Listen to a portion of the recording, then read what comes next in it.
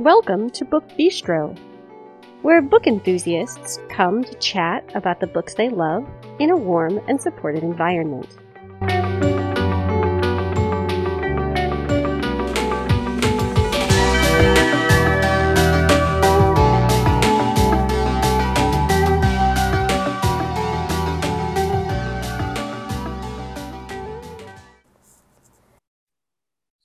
Today is Wednesday, February 15th, 2023. This is Shannon. Tonight I am here with Robin, Stacy, and Natalia, and we are talking about body positivity and self-acceptance tonight. So, Natalia is going to start us off, followed by Stacy, me, and lastly, Robin. But before any of that, we, of course, have to do the usual housekeeping information.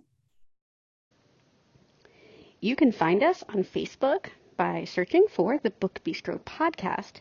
Once there, you can post to our timeline. You can also message us privately. If you want a more social interaction, you can join our Facebook listener group, which is pretty quiet at the moment, though we are looking at some ways of possibly revamping it.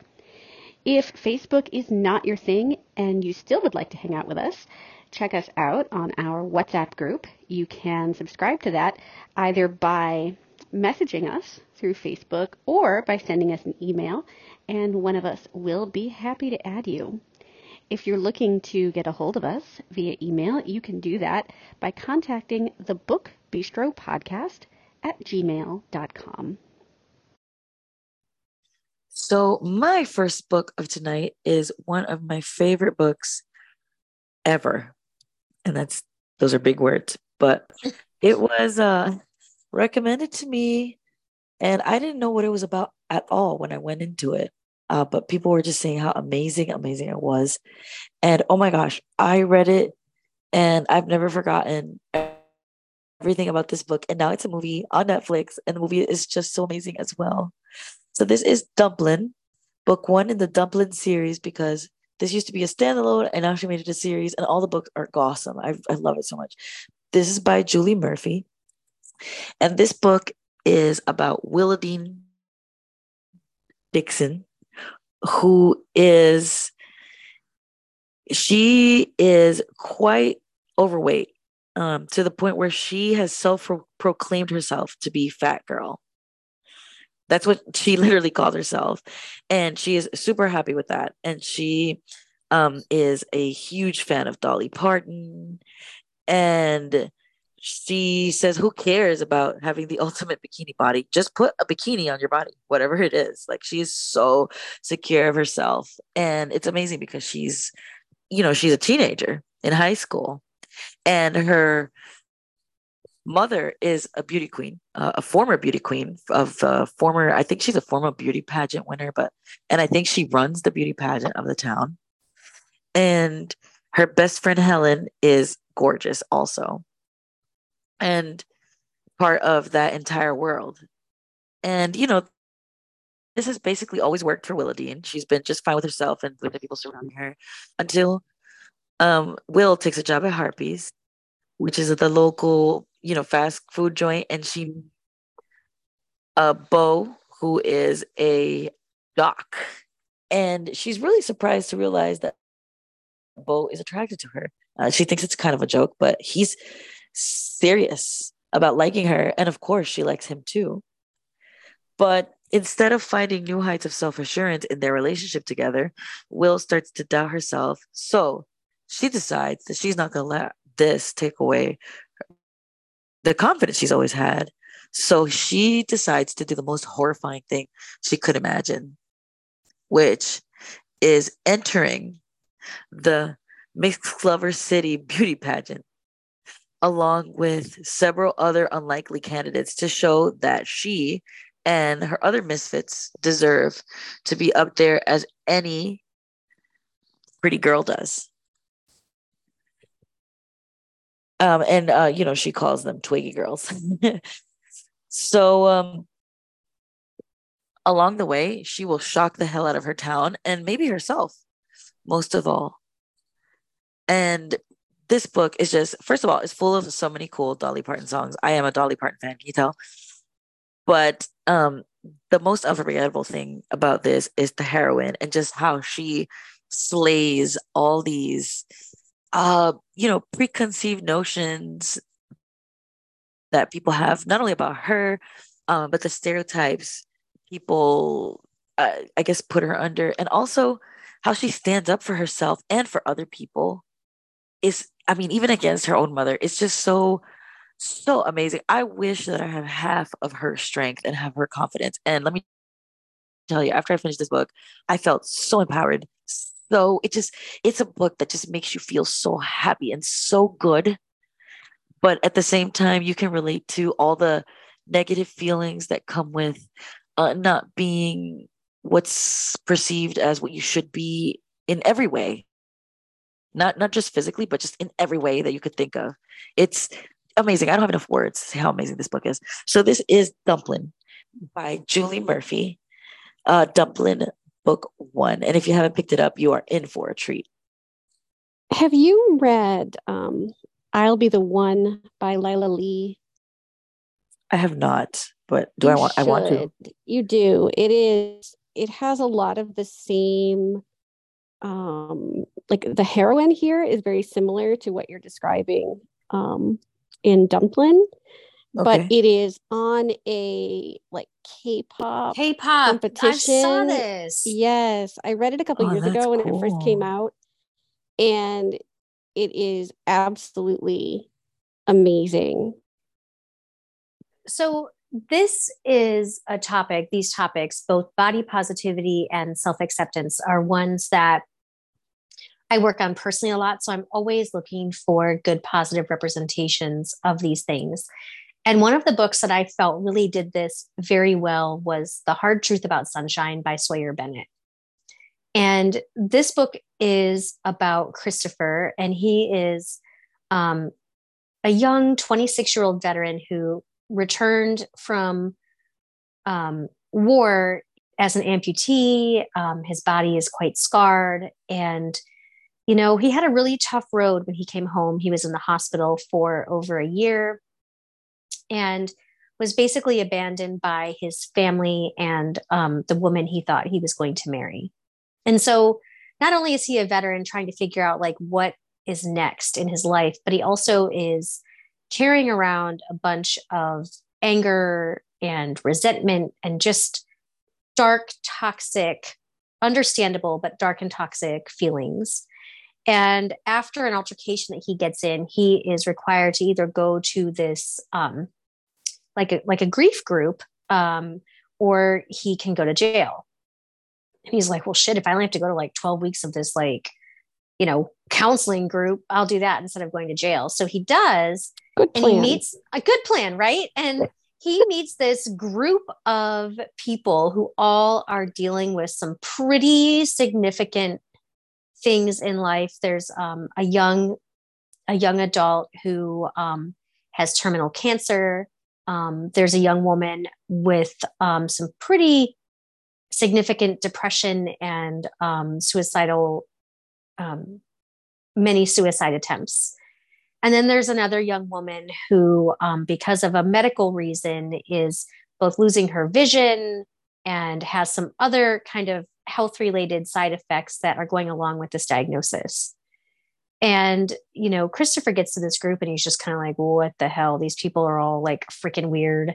He calls the young guy with cancer, he calls him like soon to be dead kid or something. And he's not a very kind, he just doesn't think about anyone. He just doesn't have the capacity within himself at the moment to feel empathy for anyone because he's in such a dark place himself. But he goes to this group every week and, is very reluctantly fascinated by the young woman who's losing her vision. So her name is Jillian. So it's Christopher, and Connor's the young man with cancer. Barb is the other woman in the group. And then there's Jillian, and he's quite fascinated by her, like really kind of like Pollyanna-esque way of looking at life in a kind of like irritated, fascinated way. So Christopher is in this group and he's just doing like the bare minimum.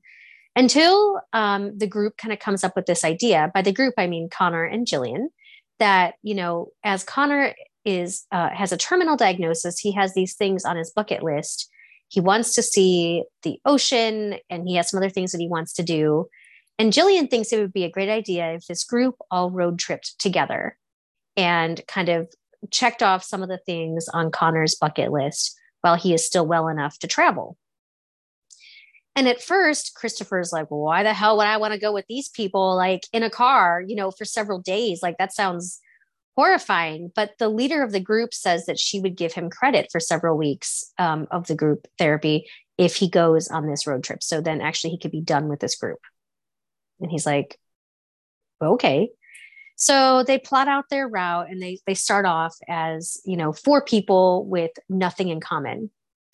And as they begin their trip together and kind of drive further away from home and go across country, they all start checking off things that they kind of would like to accomplish, and kind of begin to learn more about each other. And they learn that they're not as disparate, not as, weirdly different from each other as they thought. And they form this gorgeous bond as they kind of drive. And Christopher begins to not only learn things about the other people that he's traveling with, but also he begins to learn a lot about himself and his body and sort of his reasons for being just a giant asshole all the time. And like, why is that his defense mechanism? What is he trying to avoid? And that's all I'm going to say about the book right now. It's just a really, really, it's told in single point of view. It's all from Christopher's point of view, which I find fascinating. Usually a novel that has like romantic elements is either from a dual point of view or, but this is exclusively his story. And it's a very powerful book, actually, that I feel everyone should read.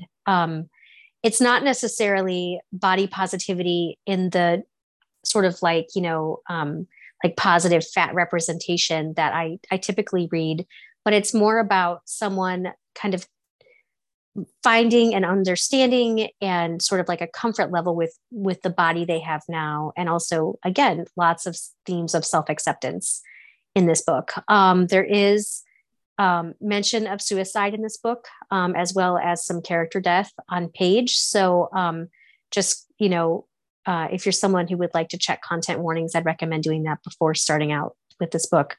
It's heavy and beautiful. And this book, again, is The Hard Truth About Sunshine by Sawyer Bennett.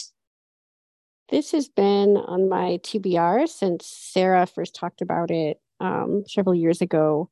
And I keep meaning to read it. And then I keep not, because there's so many things to read, but I really do need to move this up closer to the top of my list. So my first book came out in the spring of 2022, and it is called Breathe and Count Back from 10 by Natalia Sylvester. The title comes from what you're told when you're getting ready to go under anesthesia for surgery. Having had a couple of sinus surgeries, I know this drill a little bit.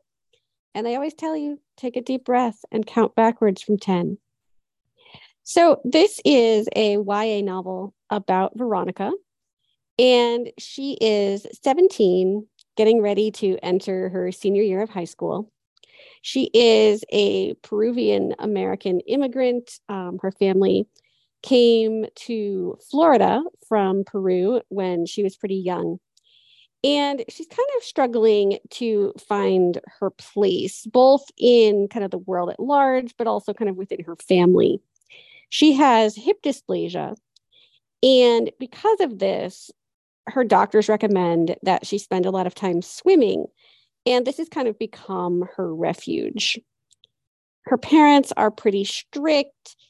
And for most of her life, they have kind of taken control of like her body and the way her disability is treated. And now that she's getting older, she's wanting to go off to college pretty soon. And she kind of feels like she needs to gain control of her life. Now, Veronica has long been fascinated with this kind of campy, like, theme park that exists near her home. It's called Mermaid Cove. And these young women dress up as mermaids. They have these very elaborate mermaid costumes and they perform in these giant, like, underwater tanks. And she really, really wants to be a mermaid, but she knows that her parents will not go for this. A, because they don't like the idea of, like, people, seeing her in this costume in the water. And B, they worry about the amount of stress that kind of physical activity will put on her body. But she goes behind their backs and auditions to be a mermaid. And this sparks like a whole bunch of character growth for her, growth within her family. And you really get to see who Veronica is, like, in the beginning of the book, and how that changes by the time the book is done. It's set over a pretty brief period of time, like it happens over the course of a summer. And it's one of those really transformative books where you can feel the changes almost like as they're happening to the character. She starts out thinking that she wants like one specific thing and that she views her body in a specific way. But as events unfold, she realizes that maybe some of the things that she has thought she wanted and things that she thought she believed about herself and her body, maybe those things aren't quite as accurate as she thought. There's a lot here about consent, like treatment, consent to treatment, being able to, even as a teenager, to have control over your own body, and that your parents, who obviously in this case want the best for her, still should not be able to take away her autonomy in these very serious situations, like relating to her medical treatment. I love this for kind of the like lighthearted, mermaid stuff, but also for its depth and complexity, talking about being not only a person with a disability, but being an immigrant whose family has very different ideas about what it means to be successful than Veronica herself does. This is Breathe and Count Back from 10 by Natalia Sylvester. I love books that have that sort of like mermaid performance element to them. Yes. I find that very fascinating. I need to add this to my TBR. So the first book I want to talk about is called A Face for Picasso, Coming of Age with Cruzon Syndrome by Ariel Henley. This is a memoir written by a young woman, I think she's in her early 30s now, about the experience that she and her twin sister had being born with Cruzon syndrome.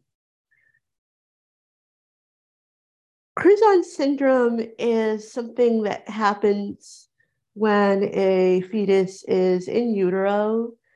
It's a genetic alteration that happens that causes at least some of the skull sutures that would ordinarily be soft at the time of birth to be fused before the time of birth.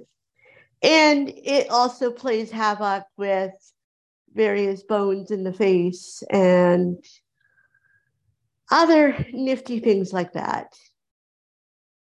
So this book is about Ariel and her twin sister, Zan, which is short for Alexandra,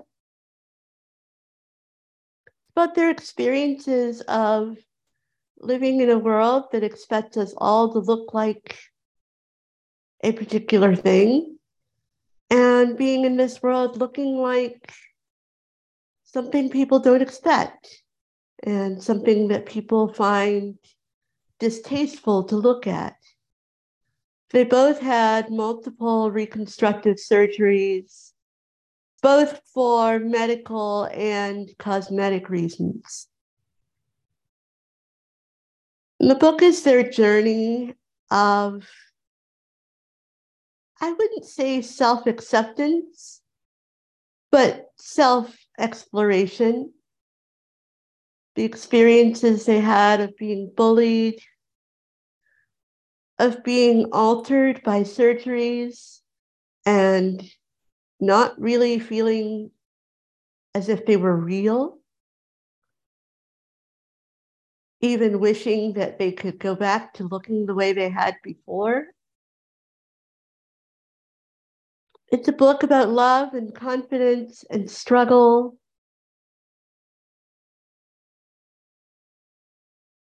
And about how you can start to truly accept yourself. And a lot of times that can't really happen without the acceptance of other people.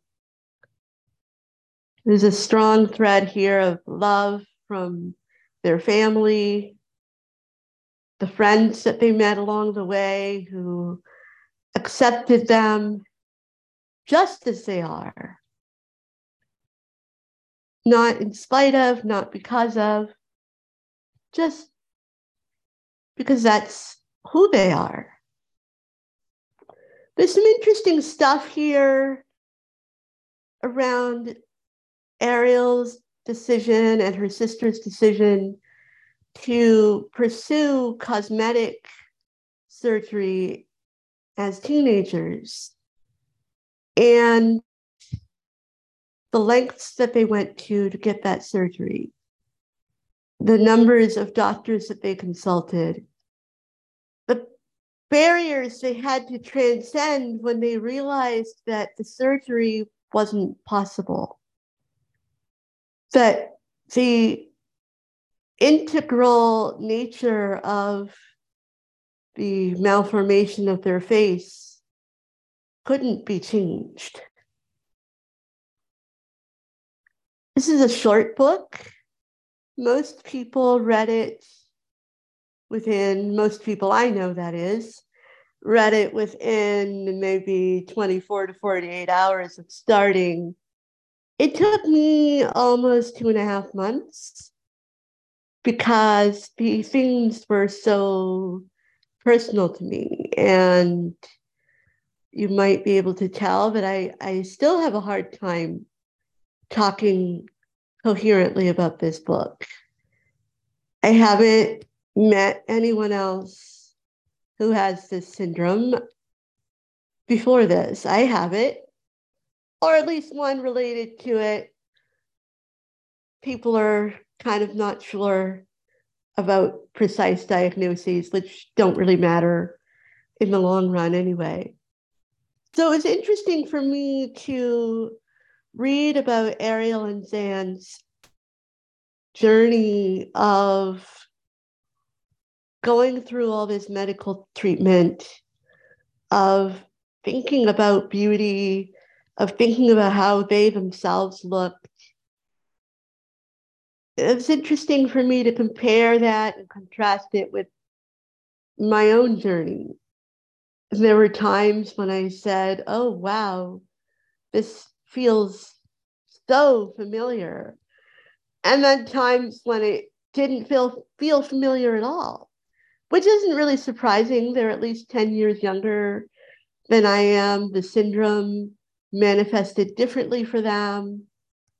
And the medical options that were available for them were different from those available to me. So if you want to read a memoir that really digs deep into questions of beauty standards and self-awareness and how love doesn't make everything better, but it sure makes everything a lot more bearable, read A Face for Picasso, Coming of Age with Cruzon Syndrome by Ariel Henley. I read this on your recommendation can't remember now if it was like a year ago or a year and a half ago, but it was, I thought, so very insightful, very raw in places, but just incredibly full of insight that I think a lot of people could benefit from reading. So my next book is by an author that many people like in this podcast. It's a relatively new author to me. Everybody talks about Spoil Alert. It's true. And oh my God, The well, Spoiler Alert alert is amazing. and all the subsequent books in that series are fantastic. I really wanted to bring attention to the gem that this series is because they really made me feel good. I remember just standing in the kitchen, cooking stuff and doing chores and listening to these books and just feeling so, I don't know, just good and I positive and hear you. happy. So this is Teach Me. There's Something About Marysburg, Book 1 by Olivia Dade. And this is about two teachers of history. And they are both very passionate about this subject. And the teacher that has been a veteran at this school for many years is Rose Owens, who's basically been told that this new guy, Martin Kraus, is arriving at her school and he's going to take over half her history classes because the administrator just did this to hurt her. So Rose is determined that she's just not going to let this affect her at all. And Martin has his own story. He was just divorced and he moved to this town to be close to his daughter, to live in the same town as his daughter because her mother, after they divorced, decided to move there with her. And I believe his daughter wants to go to college in either the same town or a neighboring town, and he wants to be close to her. And he's just so warm and so kind to Rose. And of course, he has no idea that, he's basically encroaching on her territory, stepping on her toes, teaching her the classes that she's passionate about. And she has a hard time keeping her distance from him, even though she's known around the school as the Ice Queen.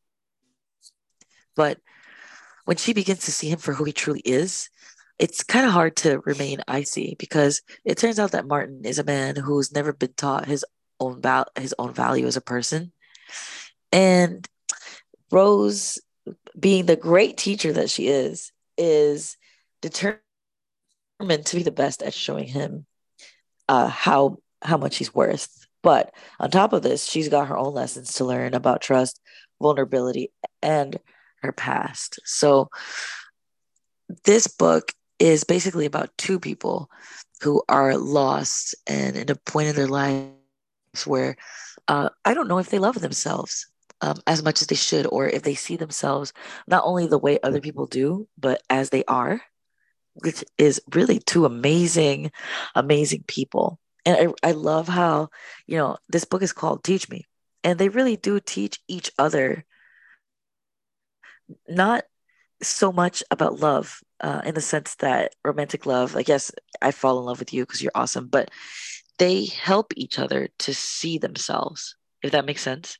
They help each other to see themselves in a way that they never have in order to grow as people and accept that they are worthy and that they are great people for their own or within their own strengths and weaknesses. And it's a very vulnerable it's a very vulnerable book where each person has their own vulnerabilities, and it's cool to see how these two come together and are able to find something in each other that makes them comfortable enough to be vulnerable and at the same time teach each other about loving themselves, and then they're able to love each other. So this is Teach Me. There's Something About Marysburg, book 1 by Olivia Dade. And I will say that all of this series has books about some sort of acceptance. This one is loving themselves for who they are. There are some that are about body acceptance, some about acceptance of illnesses, and it's just such a great series. I really recommend the entire thing, but my favorite was Teach Me. I love Olivia Dade. I think that she is a very talented author on many levels. I think she writes really complex, beautiful romances among Yes. people that you would not necessarily think, like, oh, those people might make a good match. So my second book tonight was such a happy surprise. I was trying to find something that was about body positivity and positive fat representation. And I stumbled across this book that I'd actually put on my TBR on its release date last summer, and I just hadn't gotten to it yet. And the reviews on it were a little mixed. So I'm like, oh, I don't know. But then I decided to try. It's a new author to me, so that can be hit or miss. And so I decided to try After Hours on Milagro Street. Pardon me, I don't have a good Spanish accent. I can't say it with the beauty it deserves. And it's by Angelina M. Lopez.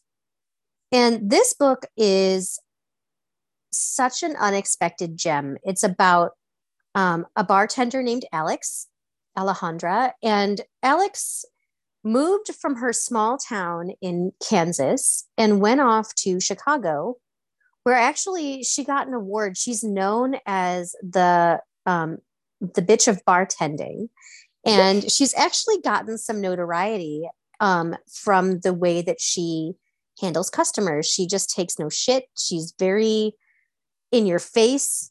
She'll put you in your place. She'll say really snide, cutting things, and she'll make you a damn good drink while she's doing it.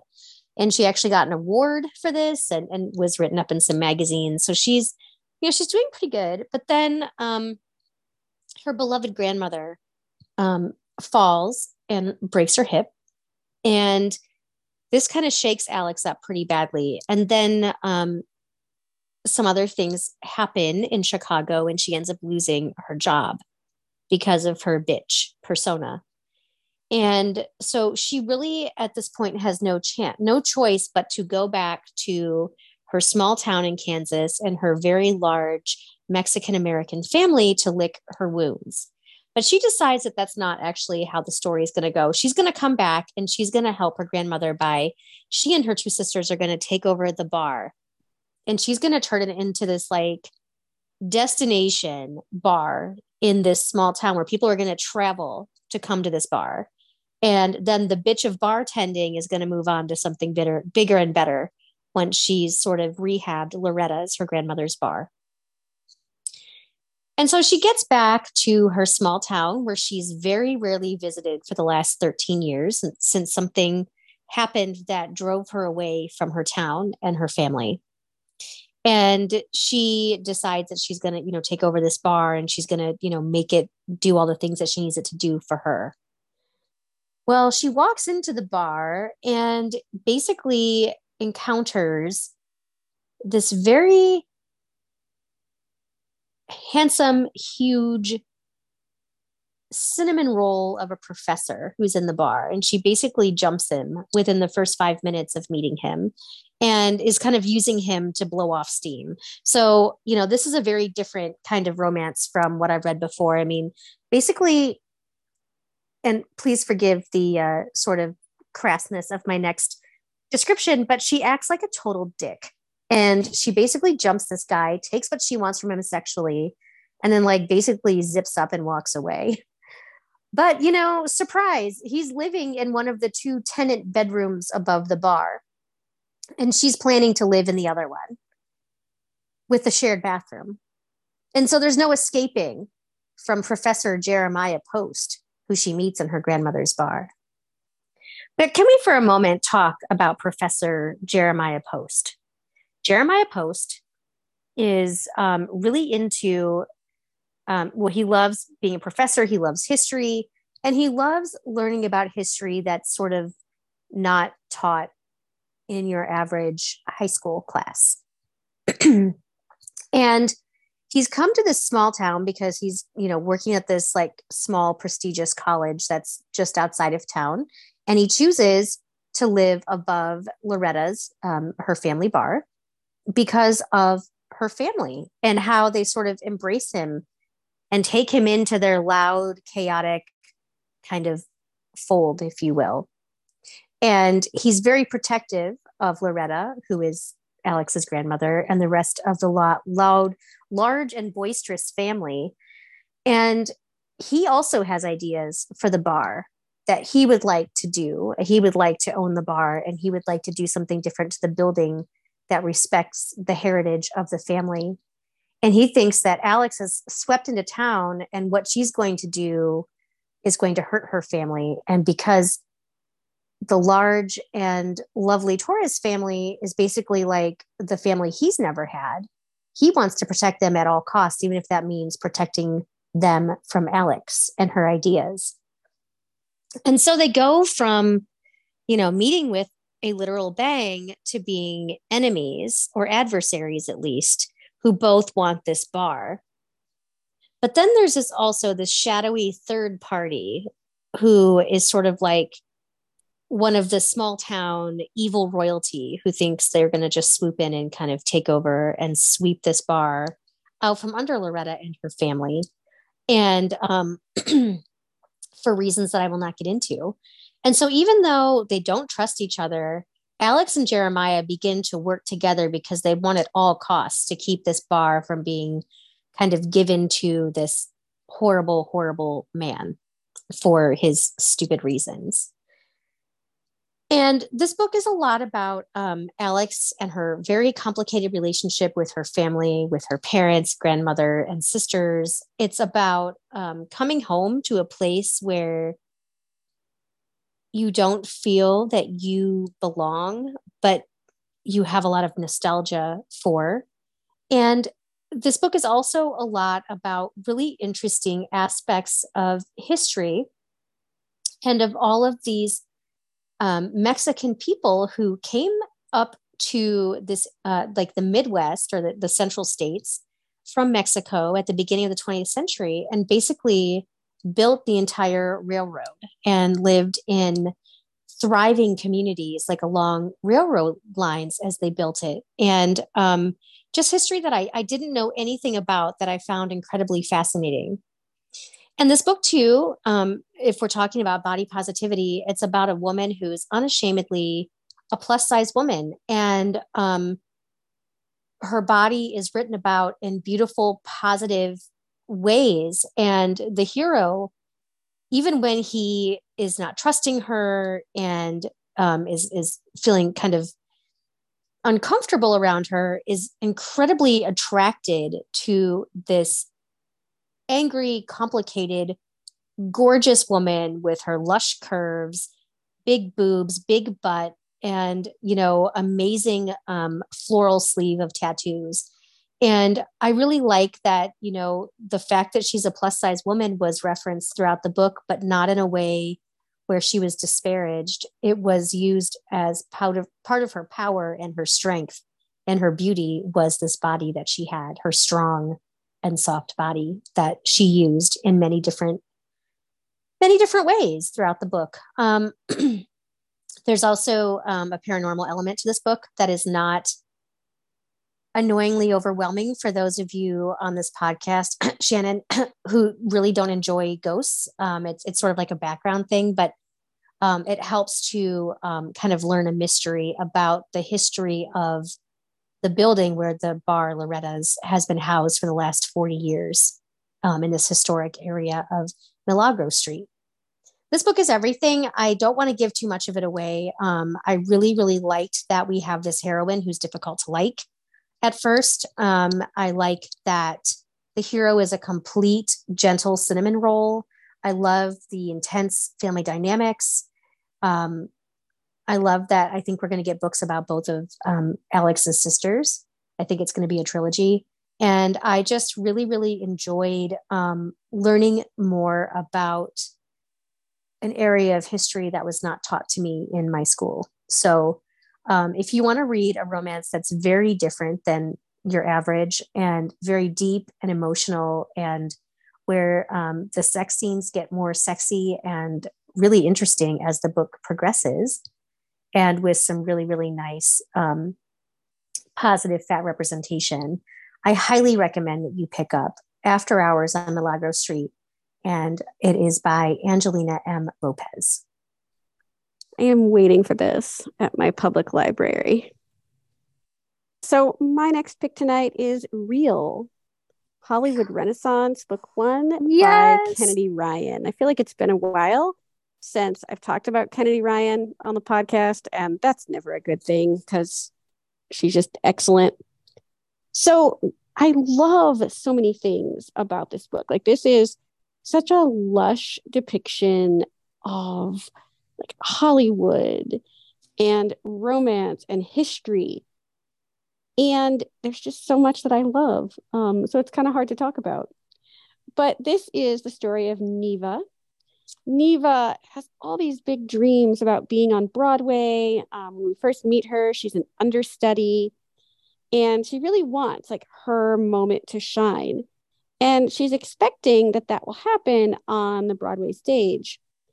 But she comes to the attention of Cannon Holt, who is producing this like biopic about a historical Black woman in Hollywood. And she really catches his attention. He wants her to star in this film. And at first, Neva isn't fully convinced that like this is the best direction for her career to go. But she realizes pretty quickly that this is like her moment in the sun. And so, this whirlwind, she goes to Hollywood, they start filming, but there are some things that Neva is keeping to herself. She has an autoimmune disorder, and this kind of puts in jeopardy her career because, she's very, very busy, very stressed out by this job. She loves it, but it's a lot of work. And suddenly she finds herself having a flare up of her condition. And now she has to really evaluate like how she feels about her job, herself, and also about these feelings that she's having for Cannon. She doesn't think it's appropriate to have feelings for this guy who is, for all intents and purposes, like her boss. But they have this undeniable connection. One of the things that I love most about this, as I've said, there are so many things that I love, but I really enjoyed watching Cannon like, be sort of Neva's like biggest cheerleader. He's always on her side. And, when I first was reading this, I was like, oh no, is he going to be really concerned about the film and like be angry with her for, keeping her illness to herself? And that never happened. He was just always right there. He had her back. He wanted the film to be a success, obviously, but he also wanted her to be healthy, and he wasn't willing to like compromise her health for the film. And I love that so much. Kennedy Ryan writes these super complex stories with characters who could just jump off the page, like they could just become real people, and they're incredible. I'm hoping that she continues to write about these characters. I know that there's a novella that came out sometime in 2022, but I'm hoping for another full-length book set in this kind of Hollywood world, because there was just so much about history and so much of the magic that we don't really see, behind the scenes of like making a film like this. So this is Real, Hollywood Renaissance, Book 1 by Kennedy Ryan. I think this is, I really like her books, and I think she's an amazing author. And I think this is my favorite of her books.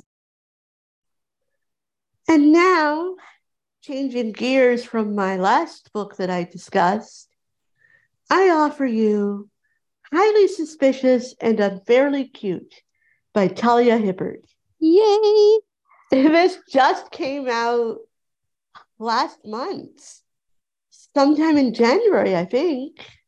The 3rd of January. Ah, yes. Thank you. And it is Talia Hibbert's first YA book, and it's so much fun. It is funny and snarky and silly and ridiculous and all of those things. And yes, it is a romance. So we have Celine and Brad. Brad and Celine used to be best friends. Now they are best enemies. What is the saying, love to hate each other? I think that kind of applies here. They're sniping at each other all the time, but they still have to see each other, even though they're arch enemies, because their moms are best friends, because they go to the same high school and are in the same year, and they just can't get away from each other. Through a complicated series of events, Brad ends up applying for the same scholarship program that Celine applies for.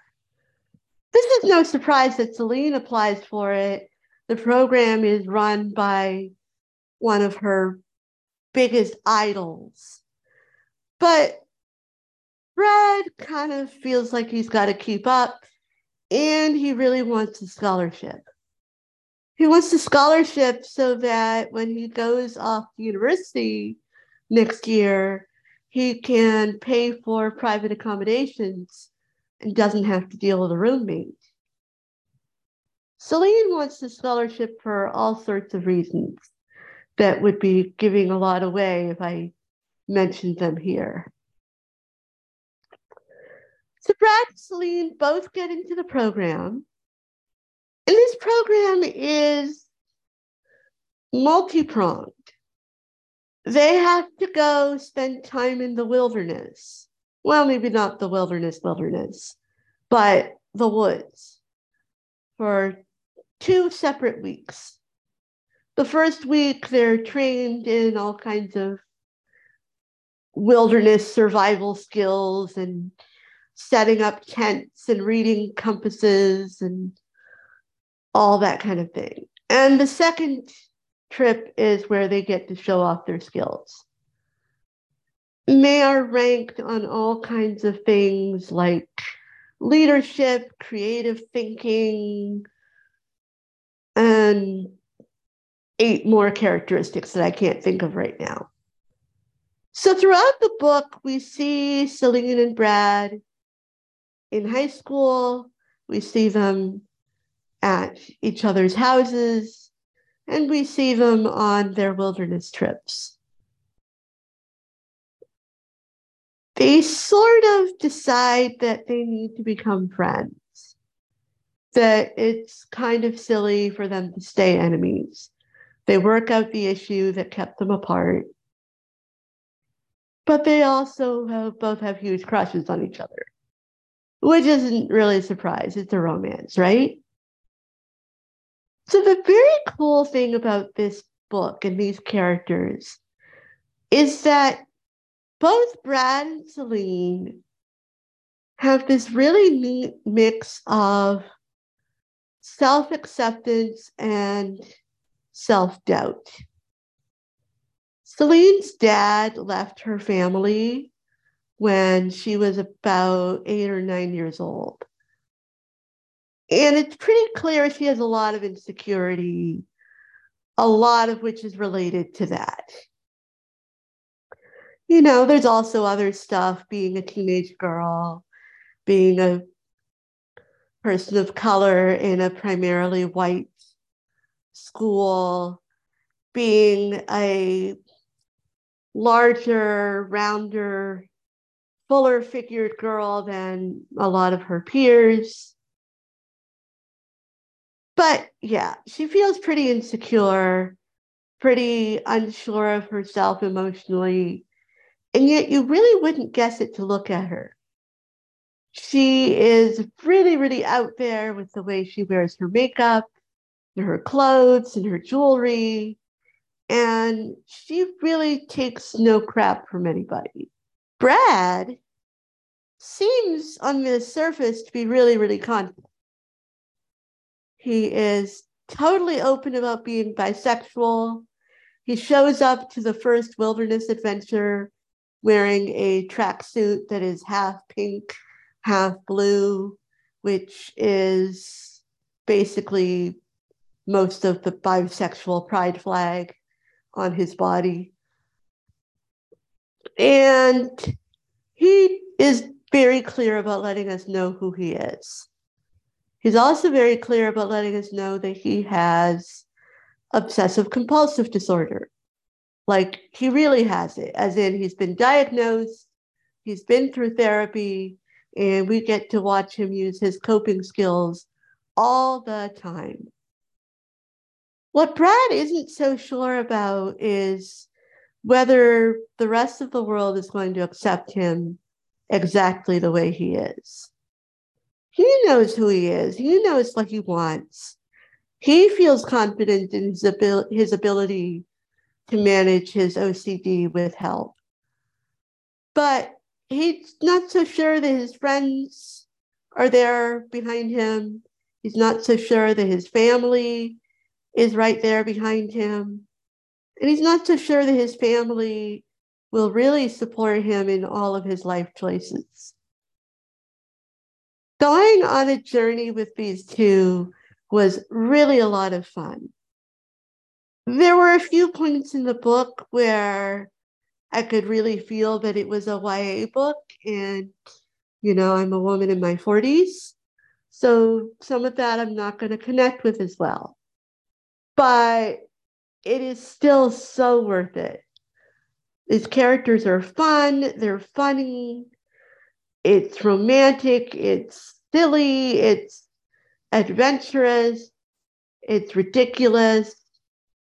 There's tons and tons of character growth with Brad and Celine, both together and individually.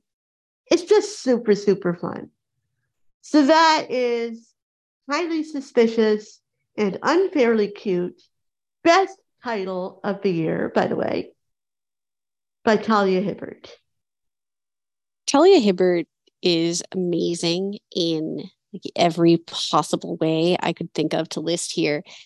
But one of the things that I loved most about this book is that even though it's a YA, which is different from the stuff that she's written previous, it still is very, very identifiably her. Like, you read this and her writing voice is very, very strong, very clear. There is no doubt as I read this that this was a Talia Hibbert book, even though it was written for a different age group than her previous books.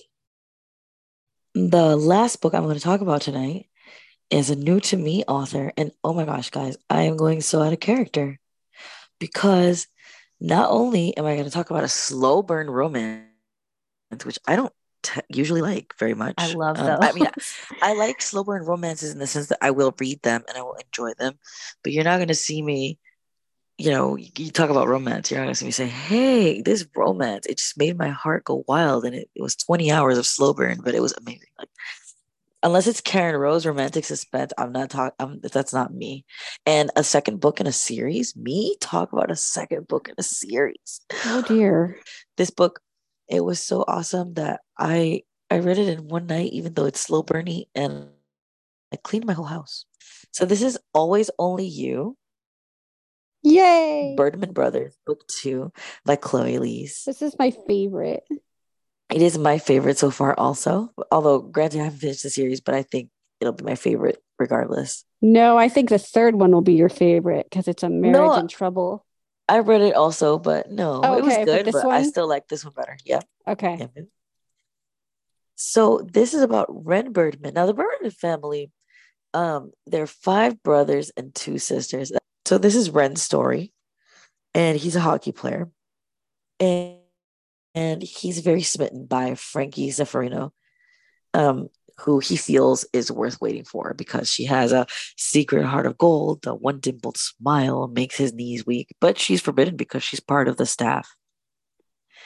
And they are coworkers. So waiting has been the name of his game besides hockey. And as long as they work together, well, there's no chance for a romance between them. So patience is his virtue, and he's kind of willing to wait because he feels like she's not going to work there forever because he thinks she's so amazing that she's going to go for bigger things. And once she leaves the team, well, it's an open field for him. Meanwhile, Frankie, um, she's kind of had a problem at work since Birdman joined the team, as she, Ren, what she calls Birdman, because he is so nice and it makes her crazy because she kind of considers herself a grump. And not only that, but she is kind of different from everybody else. And she has been diagnosed, and with her diagnosis that she has, which I don't want to ruin, it just says diagnosis, but obviously it's something that makes her different from everybody else. She feels like what she is to most people in her life is a problem and not a person, a problem that has to be solved. And so opening her heart to everybody, to anybody, no matter how sweet they are, no matter how nice they are, is the last thing she wants to do. But it's a little irresistible.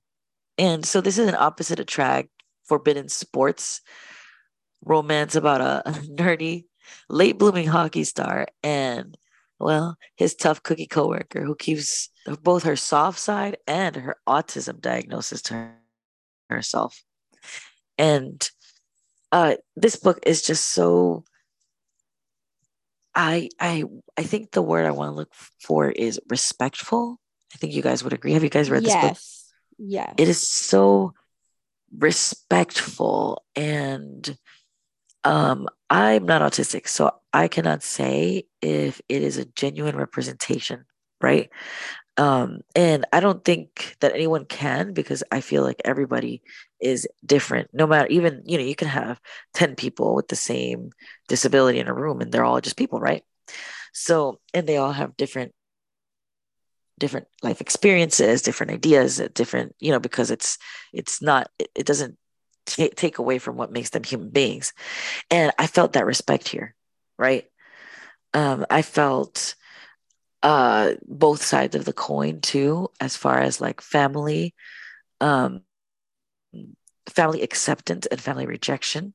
And the worst, which all of us who have any kind of disability can understand, well-meaning family rejection, which is, I think, the most painful and the most impossible to get past. Because how do you get past well-meaning rejection?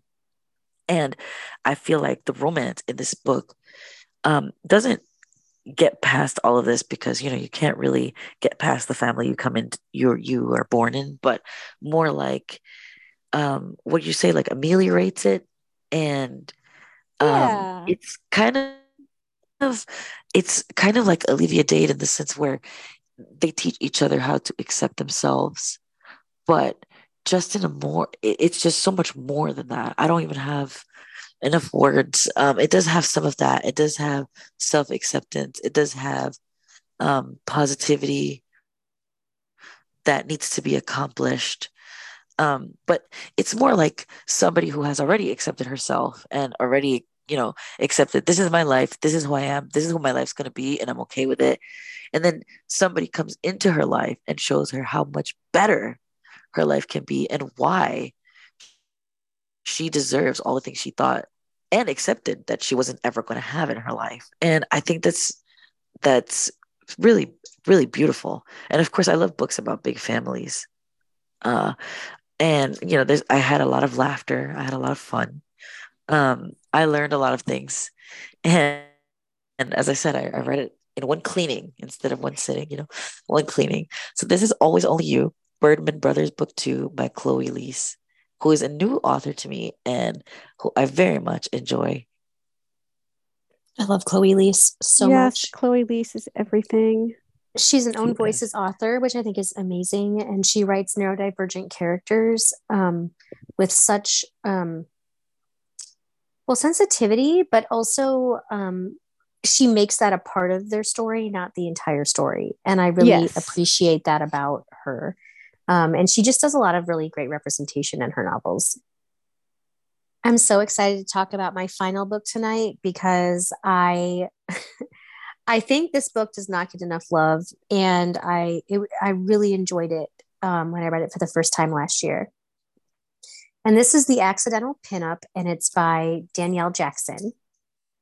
This book is about Cassie Harris. She is a photographer in Chicago, and her photography company is called Buxom Boudoir. And so what they do is they help people to they take sexy photos of people wherever they're at, like whatever their body type, and the whole sort of aim of this company is to make people feel beautiful in whatever body that they have.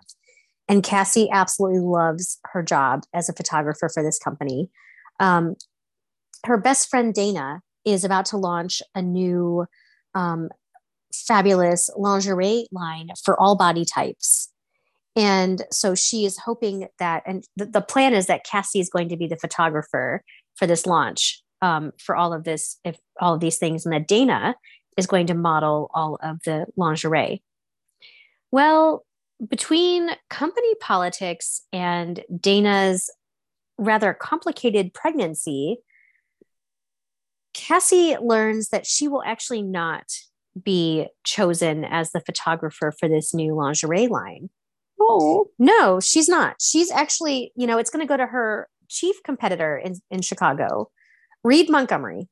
And Reed Montgomery is a handsome white man who seems to kind of scoop all of the things that, that Cassie has wanted to shoot over the years. And there's, he seems to always be there, like at the different shoots that she's at, the different, and it's been, he's kind of the bane of her existence, the black fly in her Chardonnay, if you will, just all the things.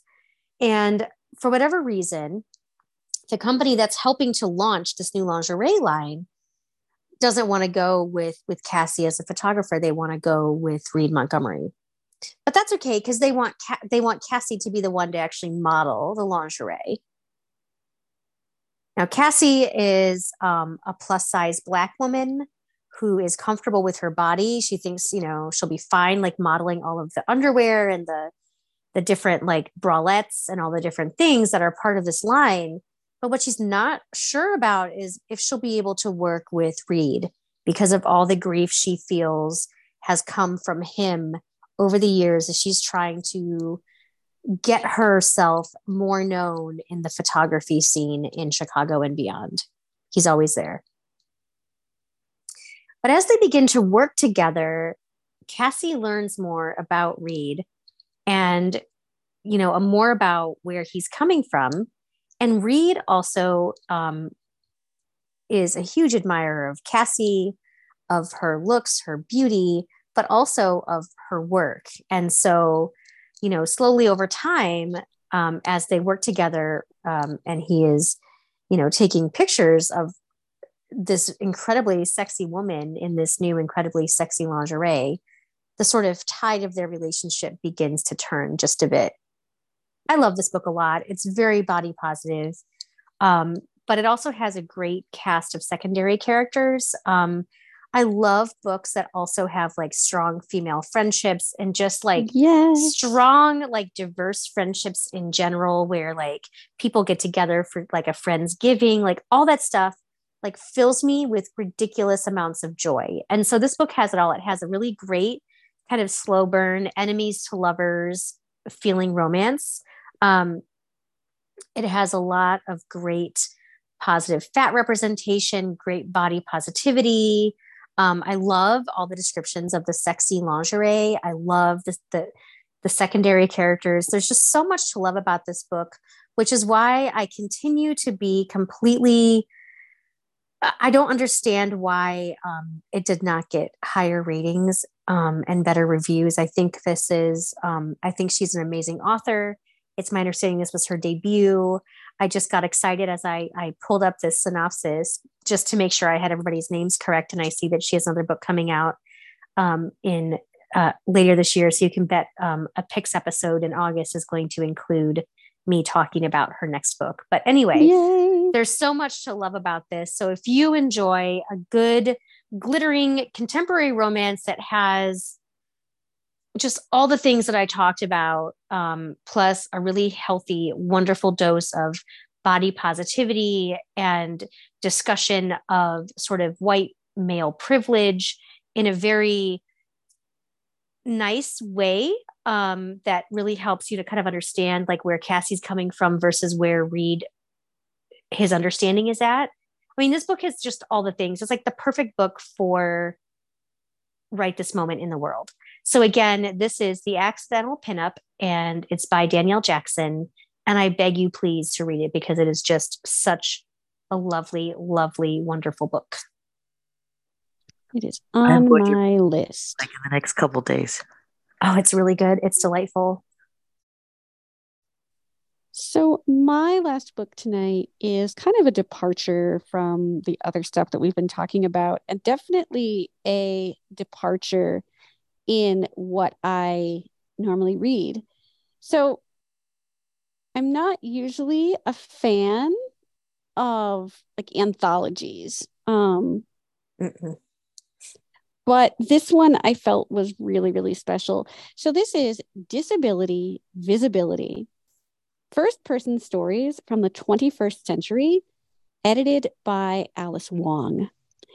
And this was put out just before the 30th anniversary of the ADA. So this looks at disability in all of its forms, but from like through the lens of people who actually live in the world with disabilities. This is, I think it goes very nicely with what we were saying for Natalia's last book, where we talked about people just happen to have disabilities. It's not everything about you. It's not the most important thing about you. It may not even be the most interesting thing about you. It's just one of the many facets that make people who they are. And I think through this book, through a series of like poetry, essays, there's even a eulogy that someone wrote for the funeral of one of their loved ones.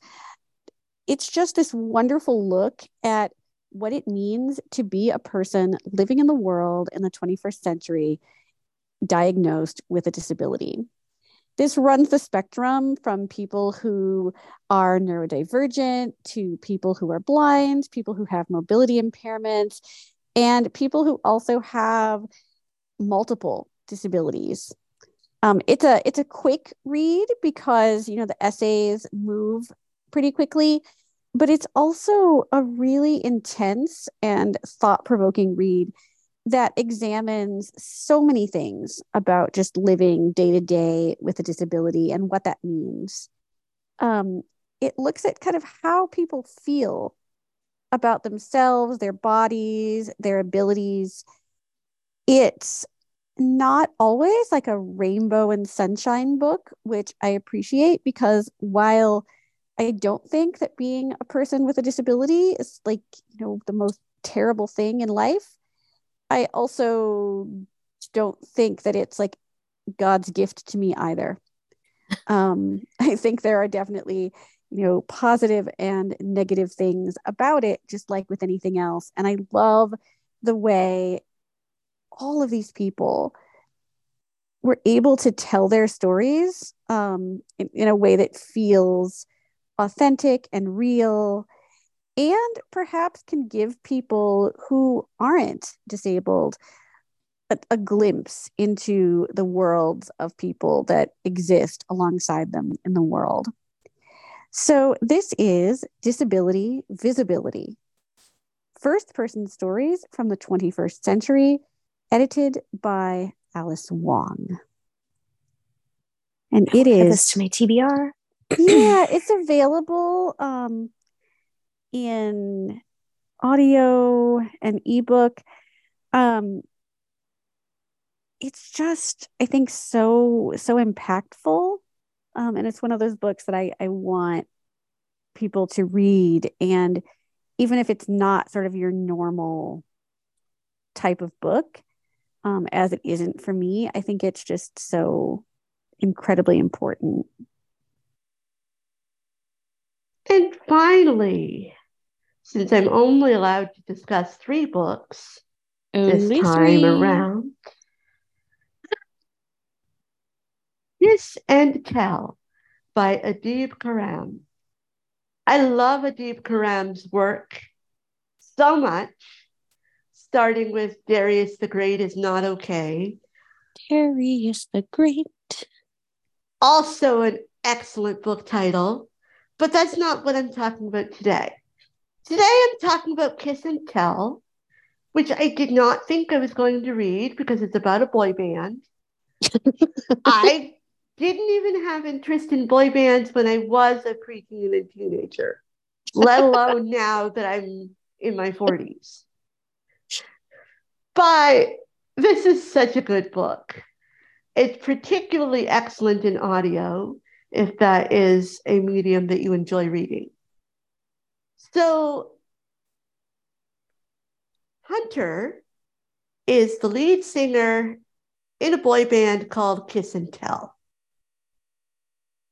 Hunter is about to go on his first giant Canada-US tour, and he and his band are really excited. His fans are really excited. Hunter's a little stressed, though. There's a lot of pressure on him from management, from media, especially since he and his boyfriend just broke up a month or 2 ago. Inconveniently enough, his ex-boyfriend is the twin brother of one of his bandmates. It's getting complicated, isn't it? So it's a little hard to tell this story without giving a lot away. So what I will say is that this book is a journey through the tour. We get to see Hunter at his best and at his worst. We get to see him start to have feelings for and with the lead singer of the band who's opening for him, Kaivan. Kaivan's the name of the singer. So we see him going through the repercussions of his breakup and the excitement and uncertainty of new possible love. We see him negotiating friendships with his friends in the band. We see him continuing to figure out his queer identity, even though he has been out for about 5 years now. And we see him wrestling with some really big stuff. Basically, his ex-boyfriend leaks some of their text conversations to the media and social media. Conversations in which they talked about their sex lives. And I was really moved by the way this was handled here, because we don't often get to see boys dealing with invasions into their sexuality. We don't often get to see the ways that teenagers can really be cruel to each other around this very sensitive piece of themselves. It really is this odd straddling of young adulthood and adulthood. Watching a young man trying to figure out who he is outside of all the fame and fortune, outside of being an ex-boyfriend, watching who he is being a gay man with not a lot of other gay men or even queer people around to really connect to and really learn from. He fixes that himself later in the book in some kind of horrifying and really, really funny ways, which I will have to let you experience for yourself. And we also see the ways that the media exploits young people, especially famous young people like this. There's a really creepy scene towards the beginning of the book where he's in an interview, and the second half of the interview is this segment about brunch. Because, he's a young gay man, so of course he wants to talk to the newscasters about brunch. And watching the way these two cis women are behaving towards this 17-year-old gay young man, touching him and talking to him and complimenting the way his jeans fit him and all of this stuff. Yeah, it's really yucky. Fortunately, Hunter and his bandmates have a really great manager and a couple of other really great adults who are on their side and who really, really show some great ways that adults can support young people, step in for them when necessary, and also guide them towards voicing what they want and making their own decisions. So I could go on and on about this, but it's a really cool book about self-discovery, which is not what I expected when I first learned about it. So again, that's Kiss and Tell by Idib Karam. This is sitting on my iPad. Hopefully, I will read it soon. So this concludes our discussion of books featuring body positivity and or self-acceptance. Thank you to Robin, who did not record with the rest of us tonight, but recorded with me separately, and to Natalia, who is coming down with some kind of yucky illness, so I appreciate her time, and to Stacy, who is very flexible with our starting time tonight, for joining me to talk about so many of these fantastic and important books. Thanks, as always, goes out to Christine for all of her editing, especially when we're doing this in more than one recording.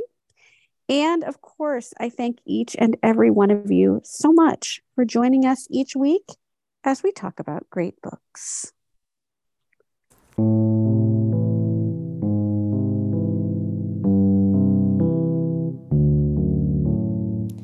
If you would like to leave us a rating or a review, you can do that on Apple Podcasts or any other platform that you use to access the show. Not only does it tell us what you think, but it also helps other people find us when they're looking for book-related podcasts. It kind of advances us in the Google algorithm. So I will be back next Tuesday morning with an author interview and, of course, the guide to new releases.